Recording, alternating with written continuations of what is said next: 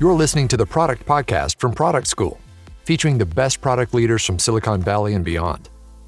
If you're an aspiring product manager looking for your first PM role, or an experienced PM looking to level up your skills and advance your career, visit productschool.com to learn about our certificate courses and how we'll get you there. This episode is brought to you by ThoughtSpot, the modern analytics cloud company building a more fact-driven world with consumer-grade search and AI-driven analytics. With ThoughtSpot everywhere, you can embed a highly interactive analytics experience into your data app and take your user adoption to the next level. Learn more and try ThoughtSpot for free today by visiting thoughtspot.com/everywhere. Today, we are joined by Typeform's CPO, Irana Wasti, as she shares with us her insights on customer centricity and why it's so crucial in today's increasingly remote world. Businesses exist to solve a customer's need, which is why it's so important for us to pay attention so that we can address this need for them before the competition does. Thank you for that introduction. I'm excited to be here together with you to discuss customer centricity, which is a really important topic and a topic that's near and dear to my heart. As I talk today about the different ideas about how to achieve customer centricity and why customer centricity is important, let's start with a quick introduction. My name is Irana Wasti, and I'm a Chief Product Officer of Typeform. I've been in the product management industry basically my entire career.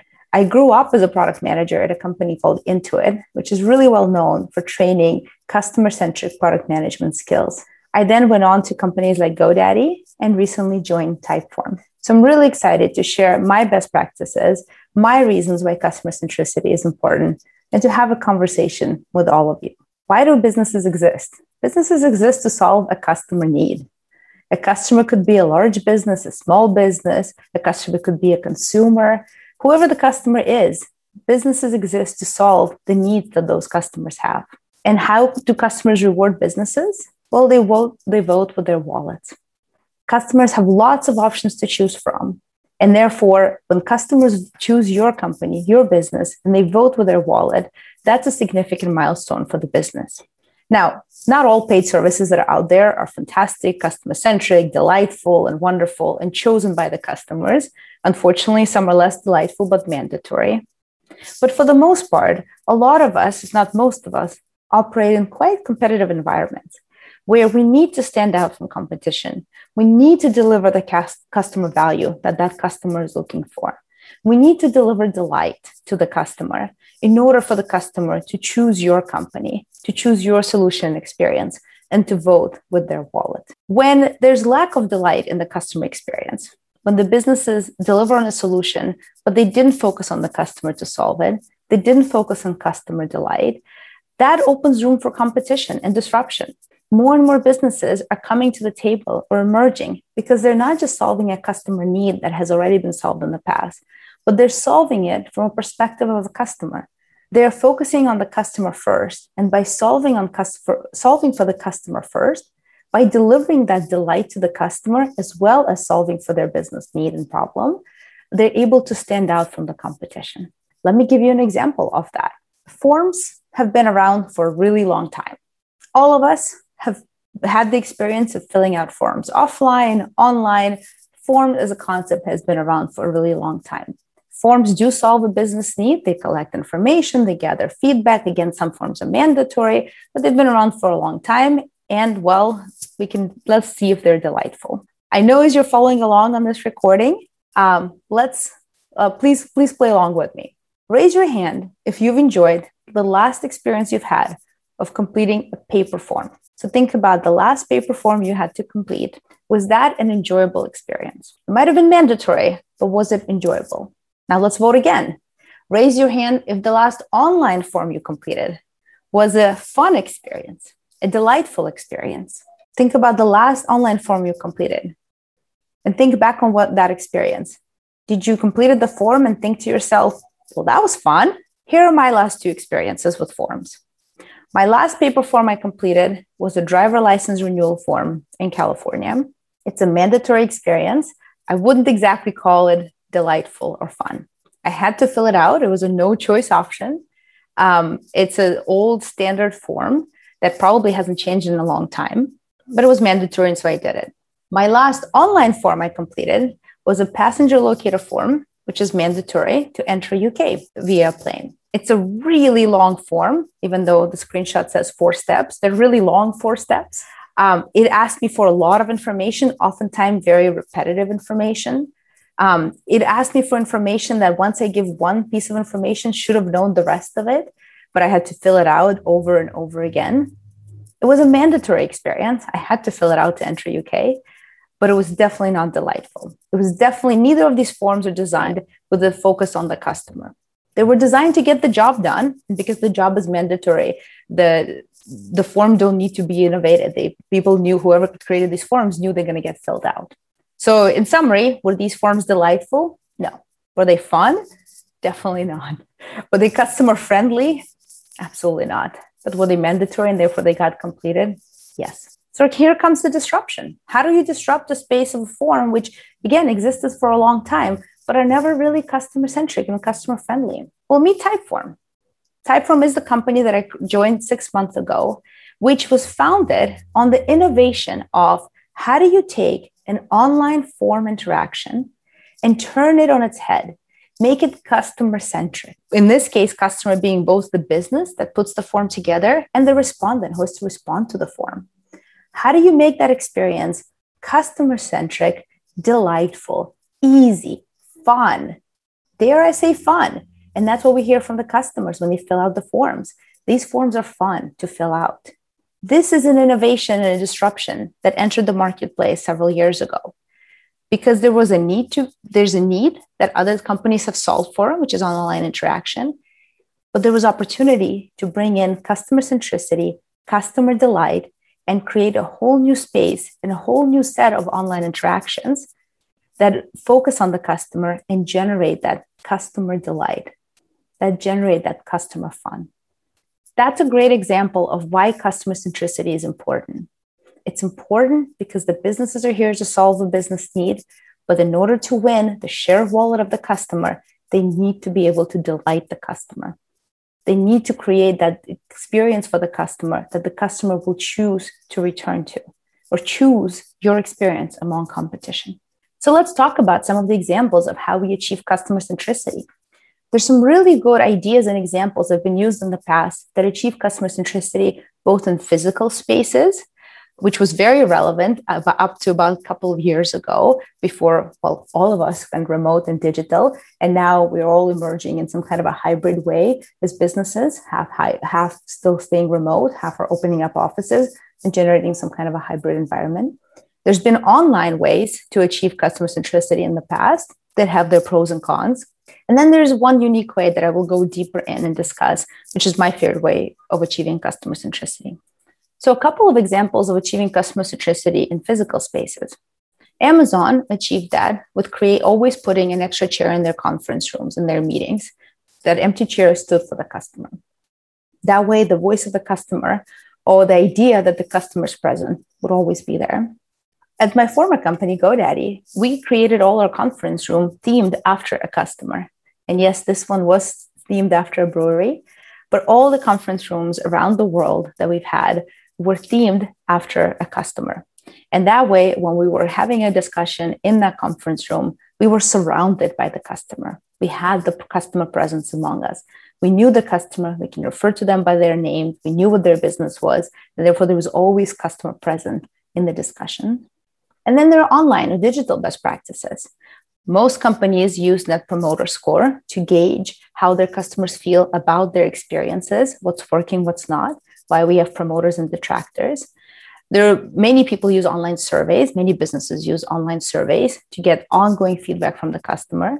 There's many versions of feedback forms, which happen via in product, they happen via email communication, all other communications.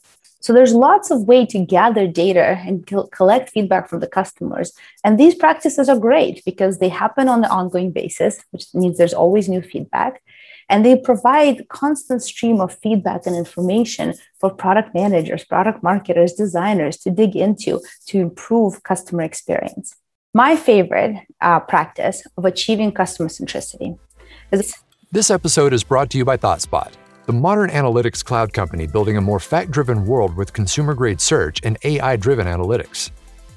Build stickier product experiences by embedding ThoughtSpot Everywhere's interactive analytics interface directly into your data app or product.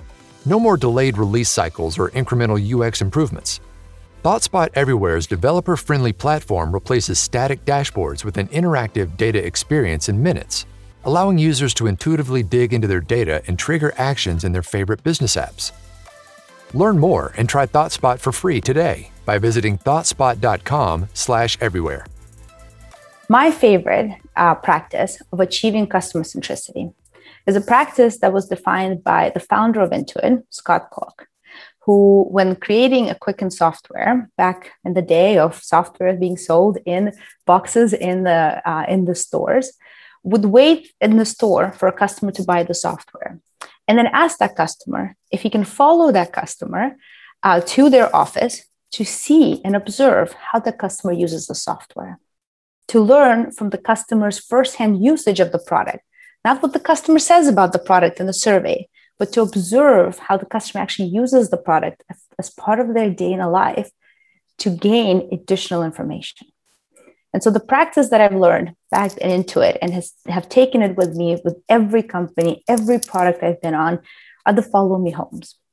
Now, by definition, it says follow me home. And no, you do not go necessarily into your customer's home, although sometimes you do if you're invited. That does not mean stalking your customers. What this means is an idea is to represent of how do you enter the customer environment, be it at their office location, and sometimes be it at their home location, wherever the customer invites you. And you're there to observe and learn what customers do and how they go about completing their key jobs. You're not there to survey them. You're not there to interrogate them. You're definitely not there to tell them what they're doing right or wrong. You're there to observe. Depending on what your business solution you're trying to build, you ask the customer to proceed in doing their job that you're thinking about. So for example, when I worked at Intuit, I used to run the point of sale technology or point of sale product. So I would go with my team to the stores that used our point of sale solution and to the stores that didn't use our point of sale solution and observe them going about their business of selling something to the customer, managing the inventory, collecting customer information, everything that has to do that surrounds that point of sale experience in the store. So you're there, observe how the customer goes about completing their job. You're there as an observer to watch for what the customer does, what the customer says. But you're also there to watch and see how the customers feel at different times of doing their job. What are the workarounds they created in order to get the job done? Sometimes the workarounds, you observe the workarounds, but to the customer, they're just part of doing their job. They don't stand out to the customer times as they do stand out to us. Sometimes those workarounds were created to fill in some kind of a gap, some kind of frustration that they couldn't solve otherwise, so they created their own solution. The best part about Follow Me Homes is that you never know going in what you're going to learn and what you're going to take away. So in order for Follow Me Homes to do their job, going into them prepared to be surprised. When you open yourself up into realizing that you don't have the answers and neither does the customer, but you're going to observe and look for the answers, you're going to look for unspoken pain points. You're going to look for those workarounds. You're going to look for those emotional highs and lows, which will then help you find the insights. And as I said, I've deployed this practice at every single job I've been at, managing any kind of product, whether it was point of sale solution and payment solutions at Intuit, whether it was productivity solutions that I managed at GoDaddy. I've done these in every country I visited because the customer needs, even though we might be building the product as the same team, the customer needs very, very much so around the world. I've done them in US, I've done them in UK, I've done them on my visit to India. And every single time I've walked away with a new insight, a new learning, a list of new opportunities to pursue. Here's another example that I've observed myself firsthand of the customers potentially saying one thing, which is what you'd get through a survey, and actually seeing what it's like in reality. Oftentimes in the survey, back in my point of sale days at Intuit, we would ask the customers how they manage inventory and how they manage customer records. And a lot of times, customers would say they have ways to manage their customer records. When you go into the customer store and you don't ask how they manage customer records, you just observe. What you start to see is some customers at the time had a box of folders with their customer names. A lot of customers at the time had a book up front by a point of sale station where they asked the customer to write in the names. There are many ways that customers are managing customer input, which on the survey shows up as a solved need, but in reality shows up as, wow, this isn't the best way to collect customer information by far. Those are the type of insights. Those are the type of pain points that you won't get from a survey. You won't get from a Net Promoter Score. You won't get by asking the customer what help they need in doing their job. You'll only get by observing the customer. When you find those insights and when you find those opportunities to solve customer pain, don't forget to validate them back with the customer. Oftentimes, it's so delightful to see that how what you as a product manager, as a product management or design expert, what you gain from a follow me home, and you turn that back and share that with the customer, the light bulb goes off because you're proposing to solve a pain point they didn't realize they had, a pain point they didn't realize that could be solved, a pain point that you, and an opportunity that you identified that you can build, which started from the customer, which is ultra customer centric and goes beyond that any solution out there provides, because you learn that insight by observing how the customer goes about doing their job, not because you've read something, you looked at competitors, or something came through directly through a survey. Now, you might be thinking, first of all, this presentation is about customer centricity in the digital world, and follow me homes, again, by definition, are very much present in physical world, not in digital world. And with all of our companies going very much remote first, how do you achieve this in a remote setting? Well, I'm glad you asked. I joined Typeform. I switched jobs and joined Typeform during the pandemic. I joined Typeform 6 months ago. And when I joined the company, especially when I joined the company, I started by learning about our customers. And as you probably already guessed, one of my favorite ways to learn about our customers is to follow me homes. The challenge was that, well, we are hopefully coming out of a pandemic. That's one. And two, I'm currently based in London. A lot of my team is based in Spain, and our primary market is US. So even if we were able to go visit our customers, it's not the most efficient way of flying everybody across the pond to get in front of the customers. So what did we do? What we did together with our research team at Typeform is to see if we can evolve Follow Me Homes in the new digital form. What we effectively did is we took Follow Me Homes and made them digital. And here's the punchline. It worked really well. So when we took Follow Me Home into digital first, remote first environment, we've basically done them over a video conference. We asked our customers to be on video, and so were we, because when you're on video, you can observe the customer feels, where are the moments of delight and despair. We pre-agreed with the customer, they're going to screen share with us everything that happens on their computer, so that instead of looking over their shoulder or being present in their environment, we can watch what they do. We can watch the tools they use, what's their setup like, what their processes are like. While they voice over their processes, we get to actually see them ourselves. And oftentimes found quite a few insights by just observing what's on the customer's screens. What are the things they've created that they don't even mention, they forget to mention because it's part of their process, but we observe because it looks like an opportunity. We ask the customer to hold up any physical artifacts to the video, or also email us any pictures that are relevant to the discussion we've had. And we, of course, with the permission of the customer, record the whole interaction, and we have reference to it in the future. And so we've done this. We've done about 15 of them at the start. We've had many folks join around the company, so everybody had an opportunity to participate and learn. They went on for an hour and a half and 2 hours, which is how the physical Follow Me Home would last. And they gave us the insights we needed. We've observed the moments in delight and despair. We've observed the opportunities. We've gotten the insights that we've never gotten before through surveys or other means. We took a physical activity like a follow me home and we brought it online and it worked. It worked really well and we will continue to use it. In fact, it worked so well, it served us as a foundation for when we created our product vision and strategy. We've got so many amazing insights that we couldn't have gotten otherwise. So as we continue to operate in a remote first world, we're in a hybrid of a remote world. Some people might be going into the offices. Clearly, some of our businesses have reopened. Some continue to operate remotely. But as we continue to exist in this remote first world, let's not forget to include the customers in the conversation. The customer centricity aspect of what will make our business succeed is still just as important as it was a couple of years ago, if not even more important. The barriers for creating new technology and new solution and getting it out in the market are becoming lower and lower. And therefore, there's plenty of room for competition, and you need to stand out. Your solution needs to stand out. Customer centricity will help you get there.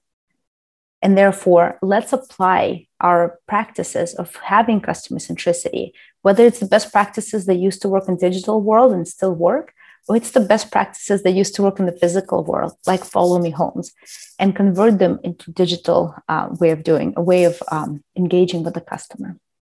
Customer centricity is critical, and I can't underscore that enough. It's critical because it will point us in the direction of what customer need we're solving. It will help us generate customer delight when we do solve for that customer need. And ultimately, it will help us win customer share of wallet. The customer will choose our solution and will vote with their wallet because we solved their business need and we generated customer delight. Thank you. And I look forward to speaking to you all soon. Thanks for listening to the Product Podcast. If you enjoyed this episode, it would mean the world to us if you would rate and review us on Apple Podcasts. Taking the time to write just a few sentences about what you love most about the show will help us improve it and reach even more product people around the world. And when you're done, why not reward yourself with some free product management content and resources over at productschool.com? Until next time, stay product-led.